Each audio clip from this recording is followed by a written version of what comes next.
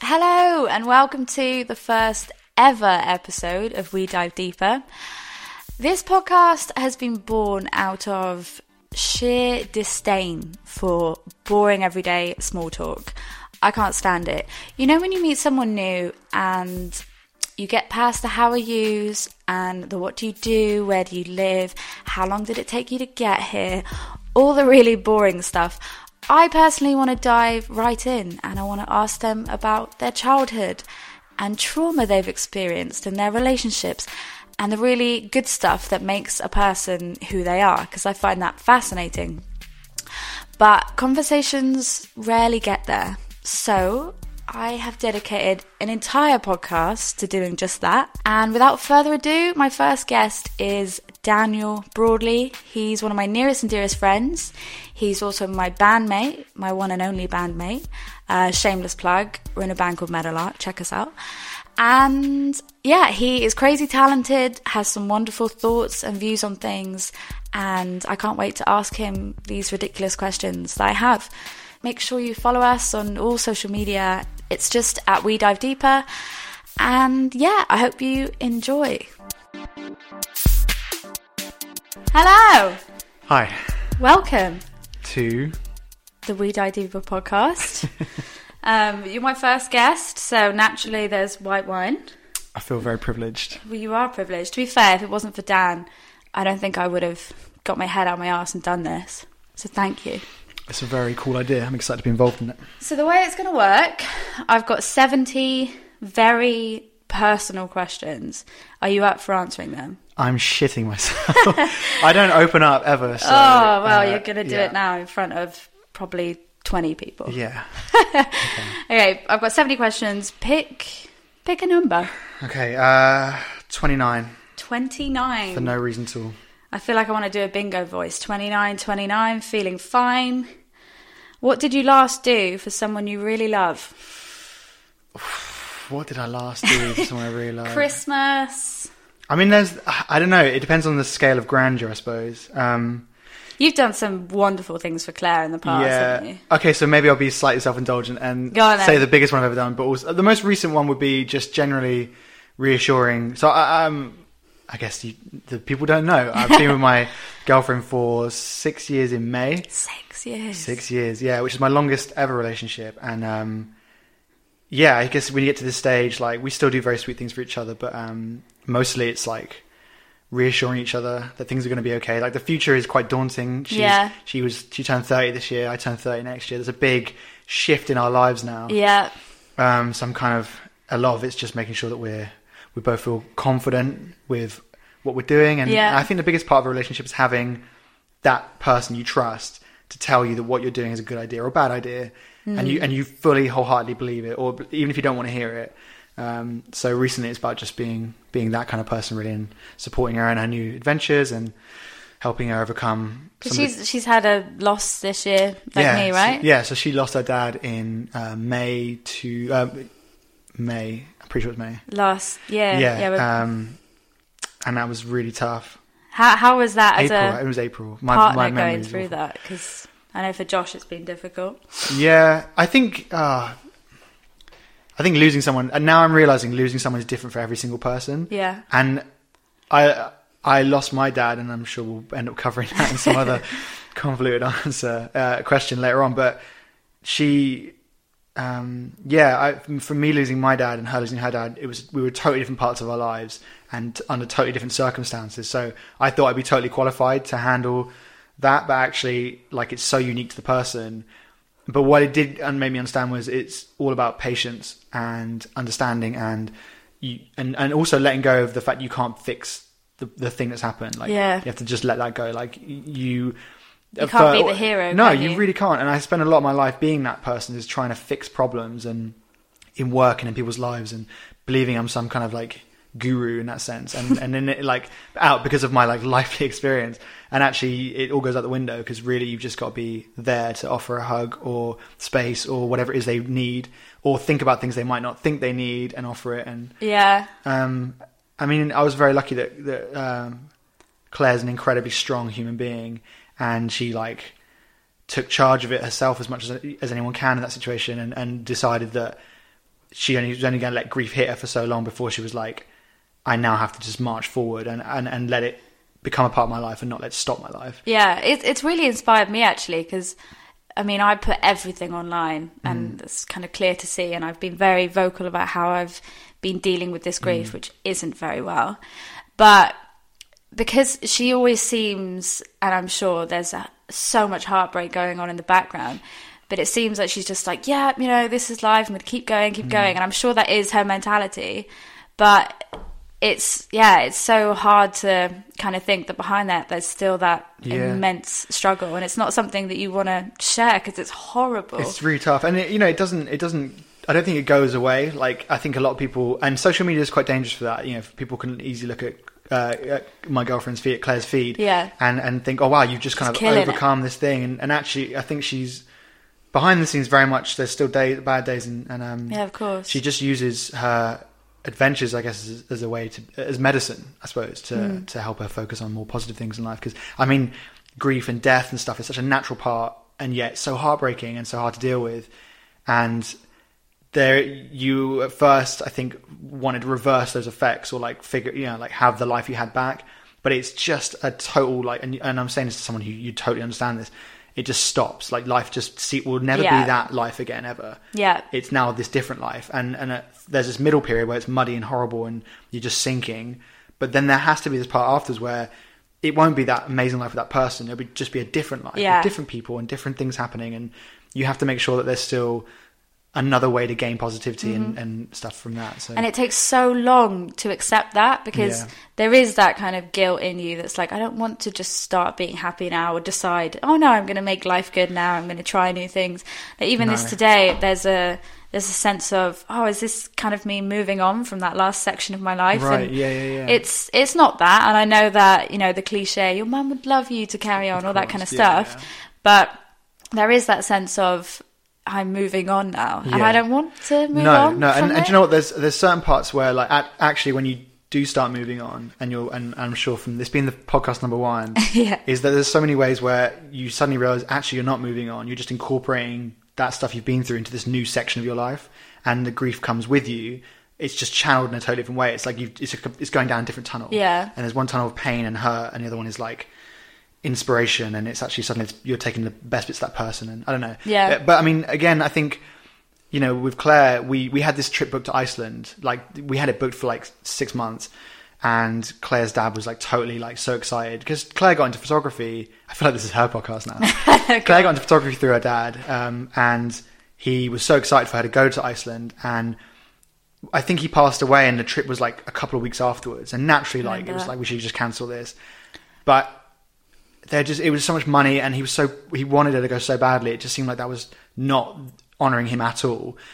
And by going, obviously nothing fixed anything, but I think very quickly Claire realised that there was still a beauty in the world, even when it was missing one of her core. Yeah, so soon after as well, to see that. Very quickly helped just her setting on a path of healing, because it was tough. It was a really strange trip, and there was moments of incredible, I don't know, like life lessons. It was just amazing. Forever memorable for that reason. Yeah, though. Absolutely. And whilst I was out there being an absolute video head, I made a video. I just make travel videos. I film. I think she loves me for it, but I'm always like so throwing a camera in front of her face.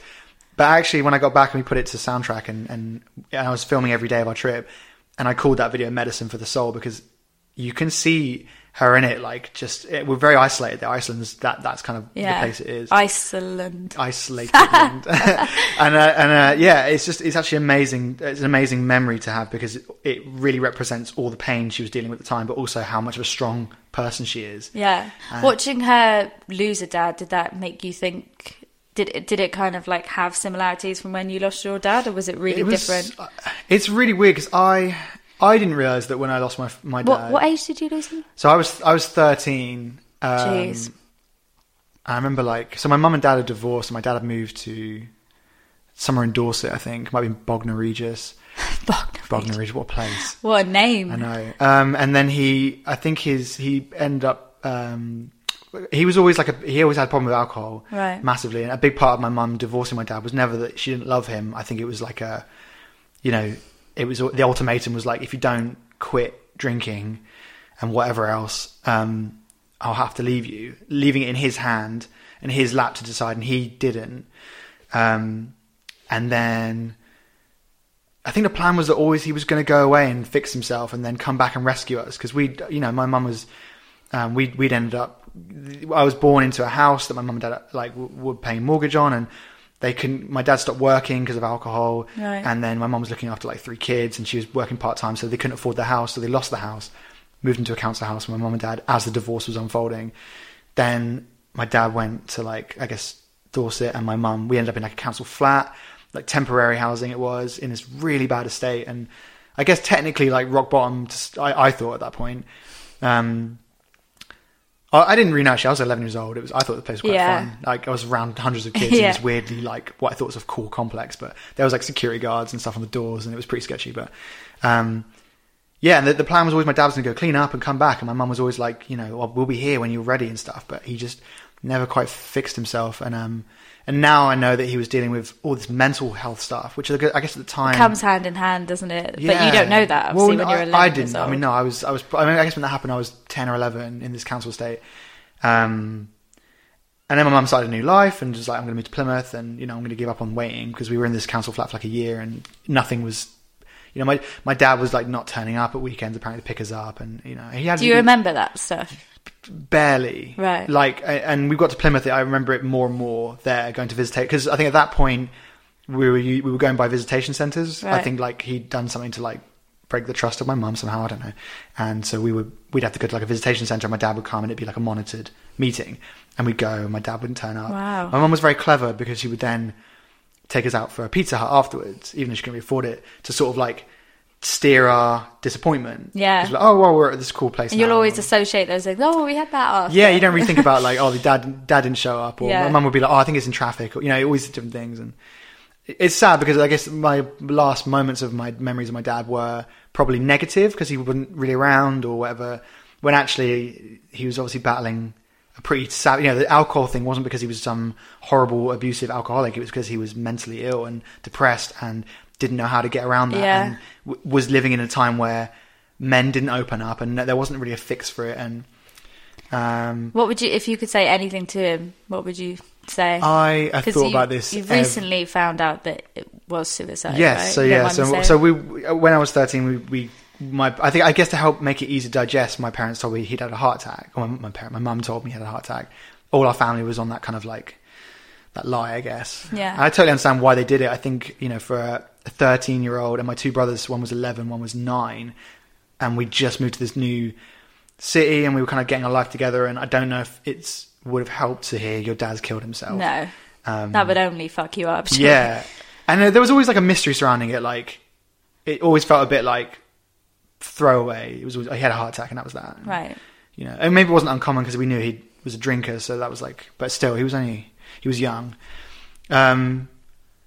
And then, I guess more recently, my brother kind of went looking online. He's just curious, because we've always had a bit of an inkling, I suppose. There's always something just tells you. Something didn't feel right. Yeah, and then he found an article from my nan who was trying to sue the hospital for letting him go, because I think he went to rehab and they dismissed him, saying he was fine, and then 6 days later he disappeared for 6 days and then hung himself. Oh God. Which is savage. And the sad part for me is, as a 13-year-old boy, the biggest part is not so much what I would say to him, but if I could have my life experience now, I feel like I could help him. Yeah. And when you're 13... I feel like you could help him too. And I feel and I actually feel like my dad was always... The age I'm at now is I could have been my dad's son now. I don't think he was geared towards kids, and and having he was dealing with these demons. He needed a friend. I don't think he needed responsibility, adding to his realization that he's terrible at dealing with stuff. Yeah. Whereas now, I don't need someone to look after me. I could help look. It's very sad and tragic how it goes, and definitely set me on a different course of life. When you deal with trauma that young. And the strangest thing is I don't. So when you were saying about bringing us back to Claire and how she lost her dad, I just thought it was really sad and we were upset and then life went on. But actually, you fool. Yeah, my best friend was reminded me that actually when I sort of turned to alcohol, when I discovered alcohol, as you do in your sort of teens, I think I was later than a lot of my friends, more 16, 17 maybe when I first tried drinking. Yeah. It wasn't like I suddenly became an alcoholic. There was parties all of a sudden, and we were skating less, and there was other things in life. Apparently I was violent and like angry all the time, and like sad, and I cry a lot, and alcohol would release that from me. It was almost like I buried these emotions and just carried on with life, because you have to, like, you know, you're a 13-year-old boy. Your friends they've never been through that. At that point, no one's really lost nans or granddads, let alone mums and dads. Yeah. There's no one really to be a bounce ball for it.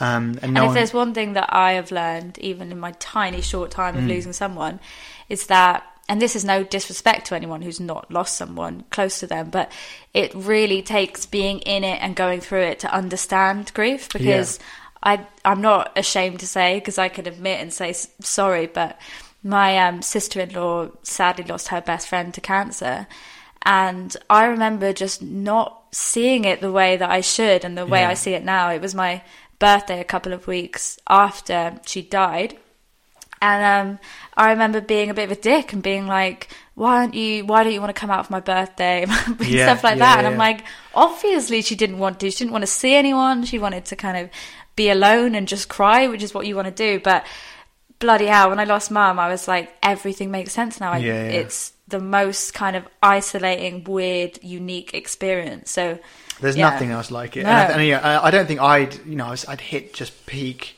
or the beginning of my adolescence. So I didn't really, I mean, at that point, I can't remember what it was. Is it like testosterone in boys is like peaking really hard or something? Like all these like hormones are going crazy. So I didn't really like know how to deal with anything at all, let alone like loss and grief. Yeah.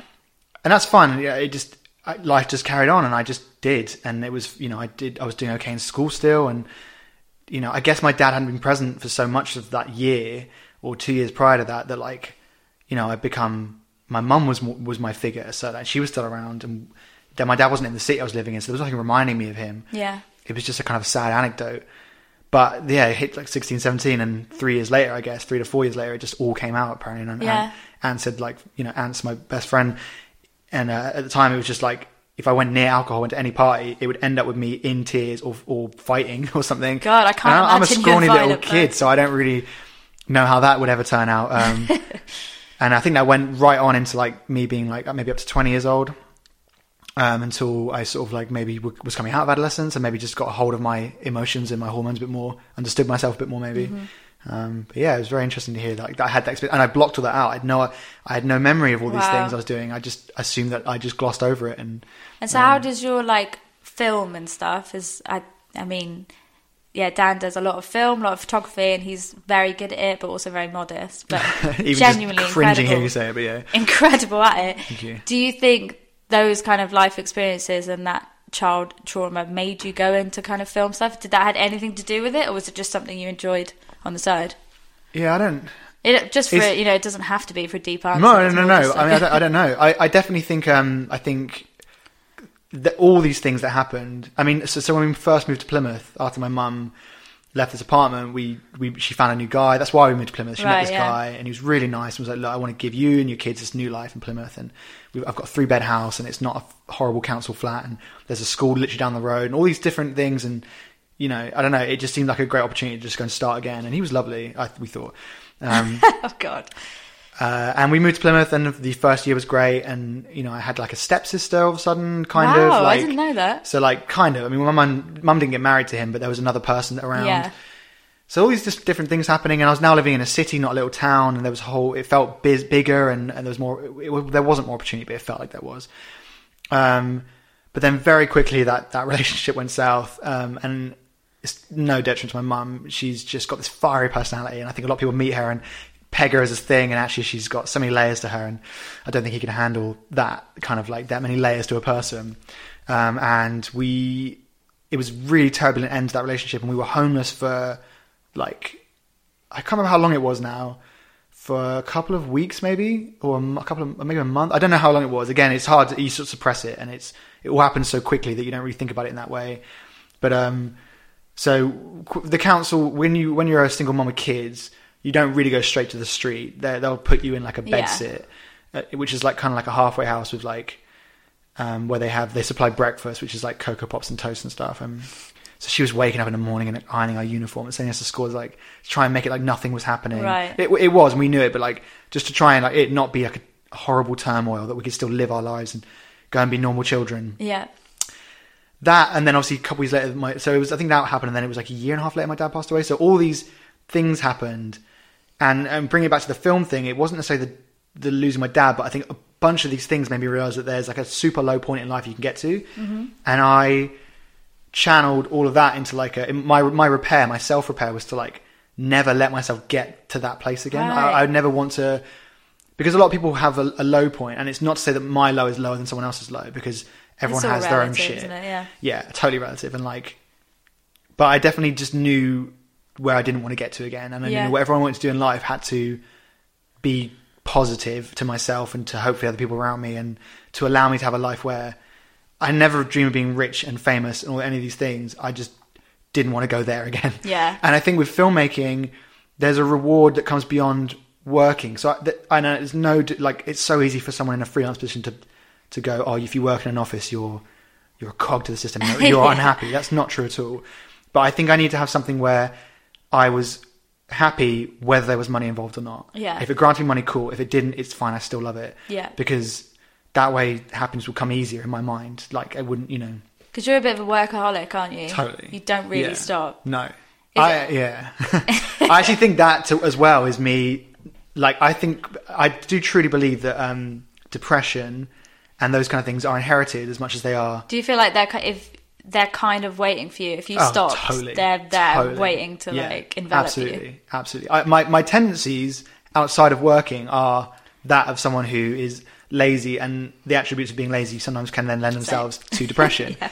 I think they can manifest themselves quite easy. I don't have a get up and go unless there's a purpose. Right. And by making myself busy, everything is a purpose. Everything is like a deadline. Even if it's on my own stuff, it's like I'm writing a song or I'm doing something.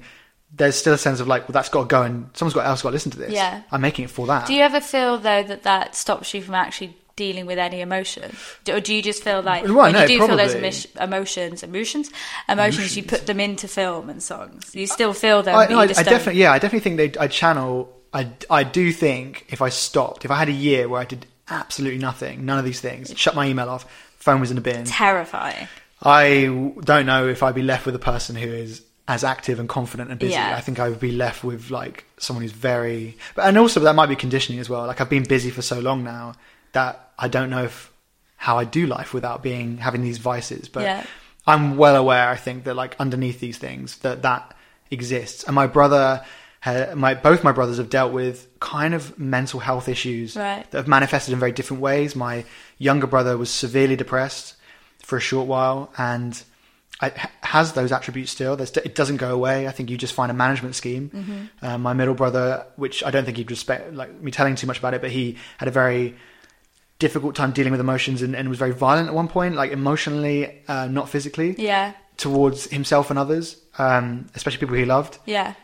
Again, he just moved away on a whim, and that was his management scheme, was to restart. Yeah.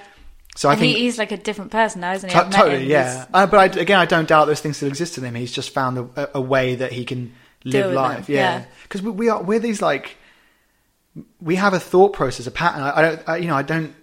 I don't know if we can, as humans, can just click our fingers and go, I'm going to change. Oh, no. You can think about it, and you can keep reminding yourself about the process of change, and then act upon it. Yeah. Fake it to make it until you've got so used to that process that you're just kind of it's happening on the surface. Yeah. But the things inside, like the it's like being a Mac or a PC. Like you can sit, like you can have it's so lame. You can have a PC that runs Mac software. This is Dan metaphor, by the way. Yeah, you can have a PC that runs Mac software, but it is not a Mac. It's a PC, and that's it. The internal things are that. You can't change that, really. I know you've got such ingrained patterns in us that we've learned from kids. Like they're kind of unconscious. Our unconscious mind is controlling the conscious one, and it's terrifying when you kind of realise that, but also quite liberating, because once you see, I think I just learned that from that experience in my childhood. You can see it for what it is, and it doesn't have as much control over you. No. But those ingrained patterns, like my relationship with food, for example, is fucked. And God rest her soul, rest in peace, Mum. I'm pretty sure that was... I'm going to just interject that when Metal Art first started, we used to go over Kate's mum's for dinner. Like Joanna she was like the feeder of the band. She was. And the most wonderful spreads and Mudhouse wine, obviously. Yeah. But I think me and my brother and my sister, we've all learned kind of terrible food habits thanks to mum. And it's fine with it now. I'm still dealing with it day to day, but it's hard to get out of those patterns. They're so ingrained in us, those things that we learn in childhood. You can't really undo them unless you like spend days and months and weeks trying to undo them. Like they're hard. Yeah. I mean, I think as the more humans can accept the underlayers as who you are. I mean, I said that really badly then, but like the inside is you, and those core elements are you. Just accepting it. Yeah, but then it's about, you don't have to submit to it. No. Especially with things like depression. You can still accept and still want to change yourself. Totally. And like find it, again, it's just management, like human management. It's like finding that thing which just allows you to kind of carry that thing that is you into the world. Yeah. Because depression, I think it's so easy for everyone to go fix it, or I fixed it. It's like, I don't think anyone fixes it. I don't think depression can be fixed. There's good patches and dark patches, and generally speaking, it's just like a way of just how do you distract yourself from it and push it into something which is slightly more positive, because there's no way you can wake up one morning and because it's all about that, the levels, it's obviously serotonin and melatonin. If you wake up one morning and those levels aren't right, like that's internal. You can't you're not going to just go, well, I'll just get out of bed and do it. It's like, you're not thinking that way. It doesn't work like that. No, there's no way. So like, it's just, Although I have really learned recently, and it's something that I don't think I'm ever going to be an expert at, but because I'm an overly sensitive person, and I 100% know that about me, it can be the smallest things that will make my mood just drop. Mm-hmm. But in those moments now, I do believe that it can be a choice to snap yourself out of that. Yeah. It's hard. It's really fucking hard. Well, this is the thing. In those moments, I'm like, I am not going to let this affect my mood. No. I'm going to just switch back on and ignore it and let it go. Like my mum always was talking about this whole, cars on a motorway thing, and you attach yourself to this one car thoughts, but you attach yourself to this one car and you're like being dragged along this motorway, and it's really painful. And it's kind of like the same thing as attaching yourself to a particular thought that's really painful. Just let it go. Like, you don't have to hold it. Forget about it. Focus on something else that you do like for that 1 minute, and you will forget about it and you'll feel happier again. And it is, again, like sometimes it is that fake it to make it thing as well. It's like you wake up, you don't feel good, and you're looking at things, even in that first an hour of being awake, the things that maybe would make you happy for the first, like on a normal morning, aren't. You have to just go, you have to sort of tell yourself that you are going to be happy, or that you're going to find a way, to the point where you then act. I don't know. I just believe that it's not as simple as sometimes like there being these recipes to fix yourself, because sometimes it is about just like faking it a little bit until you believe that, and then you'll find something, because you'll see things in a different light in that moment. I don't know, but it's different for everyone, and I guess that I'd hate for it to be like as if I'm some guy that has it made and figured out. I don't know. It's just. None of us do. No, there's no way we do. Yeah. Right, give yourself some more wine. I feel like it's time for a top up. It is definitely time. And I've actually got a question for you. Okay. Hang on, let me find it. Here's one I arranged earlier. What is kind of the thing that's moved you the most or inspired you the most? Like, what kind of the fire in your belly? Oosh. I've told you the story outside of this podcast before, and I'll bring it back up again because it's a go-to for everything, really. I'm not sure which part of the story to start at. Okay, I got this. I'll start where I guess it started. I got a message from someone. It might have been on Facebook. It could even go as far back as MySpace. No, it was Facebook. It was definitely Facebook. From someone who maybe I hadn't really spoken to before. They weren't a friend particularly. They were just an acquaintance on Facebook. I'm not sure what that classes them as a friend, but they're not a friend. And it was just like a message. It wasn't like a conversation starter. She just popped up being like, hey, I haven't spoken to you in a long, long time. But I just thought I'd let you know that my sister recently passed away from cancer, which is really sad. She's like, I've just come through. I think this is kind of post the grieving phase, right? Okay. Where she was like on the repair part. Yeah. So the dust has settled. It wasn't a recent thing. And she was like, I'm sort of picking myself back up. It's all, things are fine. Life's moving on now. But I just thought I needed to let you know that she found a video, and the particular video she found, like her sister, she said, my sister found a video of yours about a year before she passed away, and she was just so inspired by it, about filmmaking about she just watched it and it moved her, and it made her get a camera, and she was obsessed in like making videos. For the last year of her life, she was the most creative and inspired and happiest she'd ever known. Wow. And it all come from this video, and it wasn't like a music video or anything. It was like, I filmed my brother in my garden whilst I was testing my new camera, maybe in 2010. Right. It was like a sunset. My brother's in his dressing gown. He didn't want me to film him at all. It was quite cool looking. Like it was like a fiery sunset happening. It looked really cool. Yeah. And I think it was just him like removing a spider's web, but I put it over the top of is it How to Build a Home? Is it? Build a Home, Cinematic Orchestra. And it was a beautiful little like minute piece or whatever. Anyway, she found this and that inspired to this whole like thing in the last part of her life. And I was in tears reading this thing. Wow. And it wasn't even like I could go and talk to this girl, this brave girl that was dealing with like the hardest thing you'd ever have to deal with, terminal cancer. Yeah.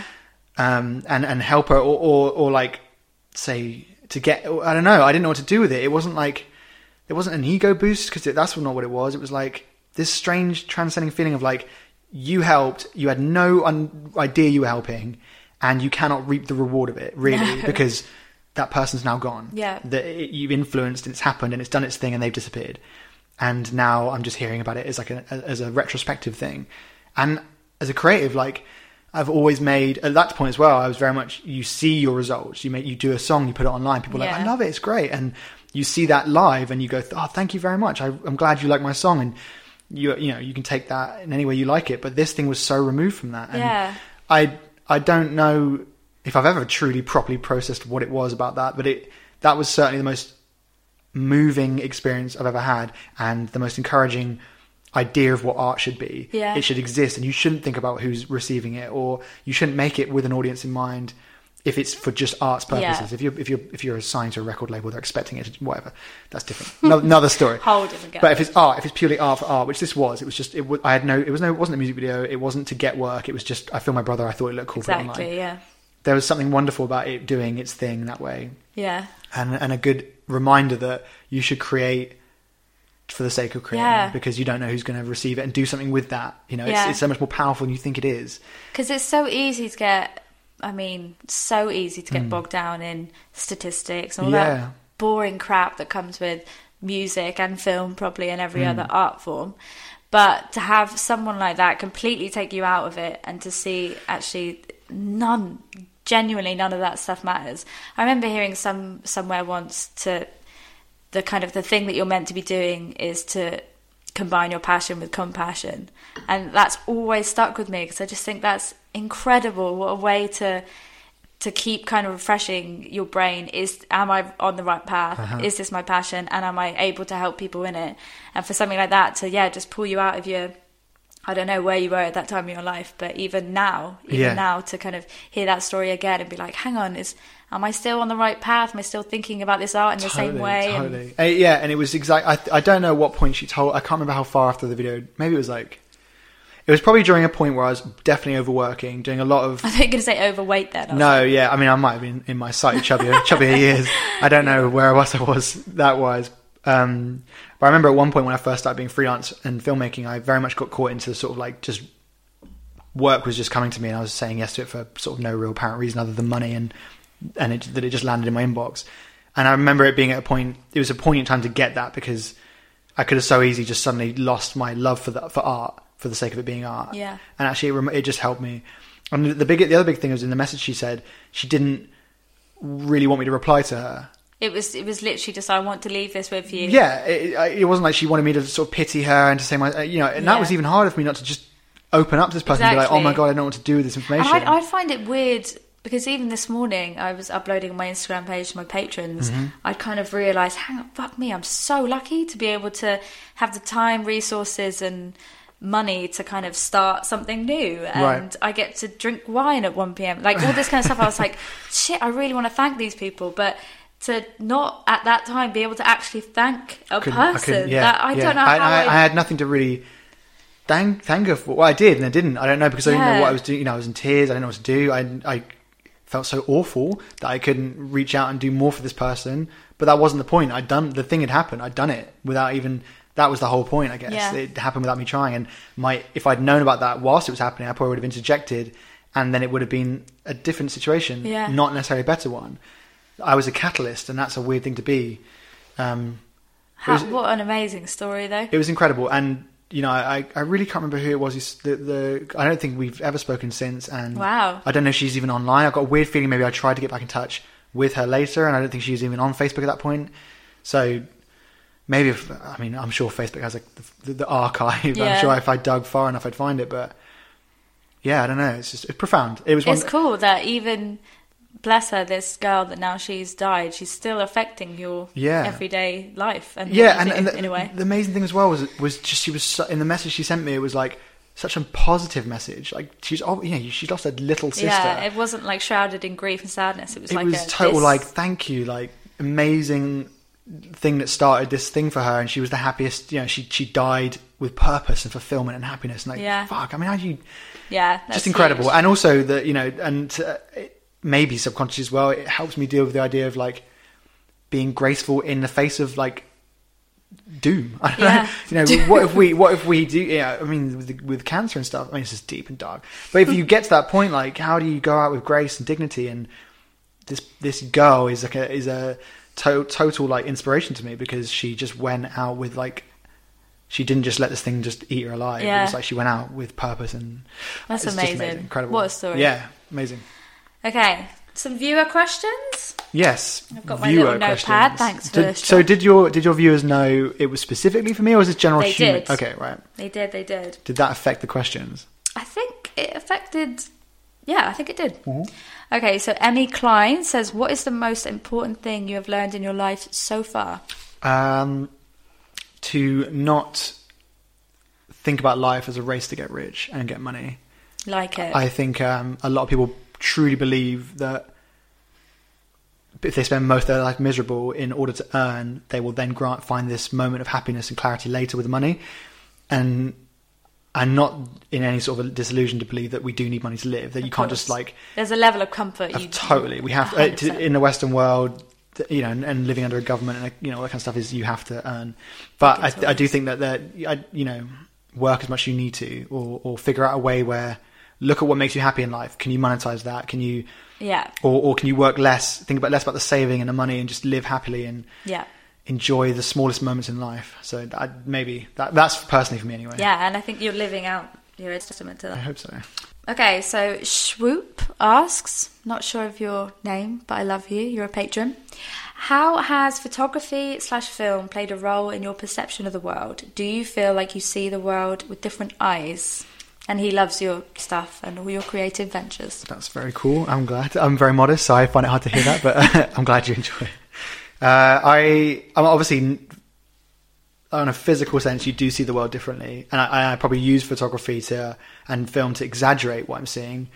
I'm a geek when it comes to like researching like DIY lenses and stuff, and ways to like make things look more cinematic. And I'm sure if anyone's seen any of my little adventure videos with Claire, they'll see that like I try and get this like very cinematic look at where we are.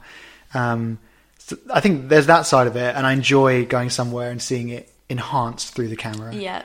I don't know if it makes me see the world differently though. I think, and I'm actually trying to make a more of a conscious effort to enjoy places I go to, not just through the lens. Nice. Because for a long time I definitely was just walking so around. Easy to just whip out a camera. Oh, and just have you to your face the whole time, and to like, and a lot of times I'm very bad at social media, which is strange because it's like an opposite thing. If blogging was a thing when I was younger, I would have been like a blogger. Yeah. I filmed every party, every time I skated, every gig I went to. I was the guy with the camera and had a little flip screen, and I'd be filming myself. Yeah.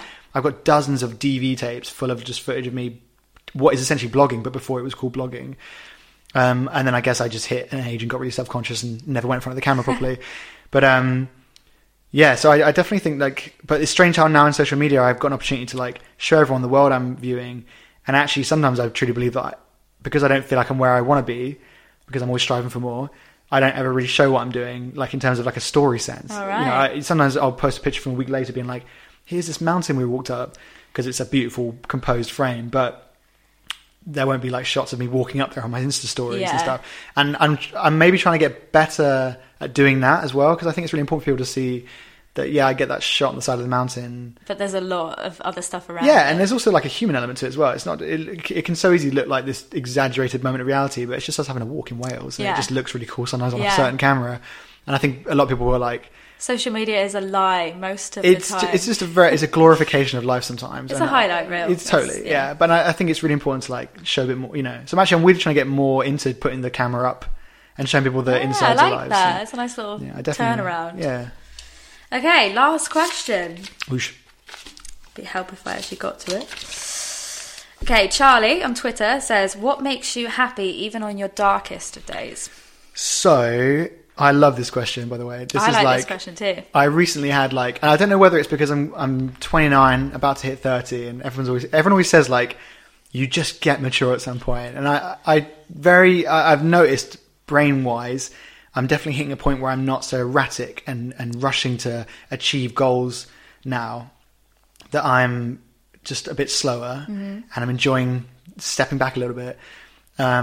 I realized a short while ago, probably through music actually mostly, that you should never make your goals your source of happiness. Nice. I think there's because you'll always be like, oh, when I get to this goal, I'll be happy. I'm not happy right now, but like when we achieve this, and then either you achieve it and you realize it doesn't make you happy and then you look for the next one, or you don't achieve it and you feel this insane amount of dread and regret and failure. So I made it my mission like a year ago to find happiness in the smallest parts of your life. Tell yourself you're happy. Like waking up in the morning on one of those weird days where the sun comes through the window and you sat there with your coffee in your hand and it's that perfect, it's not too hot, not too cold. Or walking down to the shop to get your boring groceries and a cat comes out and you can stroke a random cat. I don't know. It sounds so weird. But finding, making those your source of happiness is incredible because you are always happy. I'm always happy now. Yeah. Because I've appreciated those moments, and dissected them and let them happen and not walk past them. And if I see that thing, I'm indulge in this for a second. You're not in that much of a hurry. Yeah. So that now my goals are just goals, and I don't, if I have an amazing video shoot at the end, it's nice, but I'm not happy from it. Yeah. They're just a great thing to have done and an interesting thing, and will lead to another cool, interesting thing to do. And I'm a very curious mind, so that's just curing the curiousness. Yeah. But the happiness is the littlest things in my life, and they're so beautiful. And we really are in an era now where people just rush past that shit to because everyone's telling you on the internet, but you got to do this and this is going to make you happy, and do all these amazing things. And I know I emit those on my social medias. I don't mean to be, but I'm so busy and I'm doing all these different vocations. And I imagine for people, they're like, Jesus Christ, how would I even be able to keep up with you doing something like that? But they're just things I do, and they're not my happiness by any means. Yeah. And the money I get from them isn't happiness. Nothing. The source of happiness is the smallest little things. Which is why I kind of want to have these type of conversations, because it's so, when all people know of us is social media. Obviously, I'm fucking too open on social media, if anything. But these conversations are important because I don't think anyone would know that stuff about you. They might just be like, oh man, he's doing X, Y, and Z. That must make him so happy. But you're here it's cool to have those goals, but that's not what makes me happy. No, it can't be, because those things are so subjective to how the world is working at that point. You should never rely on anything or anyone for happiness. Happiness should be a source that you can provide for yourself, and that usually comes from viewing things a certain way. Otherwise, I think there's a constant sense of I will be happy when, and that's a really bad statement to say. It is bad. But it's not easy, and I totally understand that. I've positioned myself in a very lucky. I'm fortunate to be where I am. Basically, I wouldn't know where to class myself in a demographic per se, but I have space to breathe. I'm freelance. There's days where I can just absorb things like that. And I know not everyone is blessed to have those kind of life where they can just take a step back and other things are on their shoulders. But I do implore anyone to look at these little things that happen and exist, things that humans can perceive as beautiful, and also wine that certainly heightens it. And food, for example, when me and Kate go away and write songs, we have these wine walks and they're incredible. And I do feel like when you're having a walk with a friend and a bottle of wine in your hand, so there's something magical about that. Something very good. But I don't know. Thank you so much for coming and for being my first ever guest. It's been my absolute pleasure. And long may these continue. They will. Cheers. Cheers.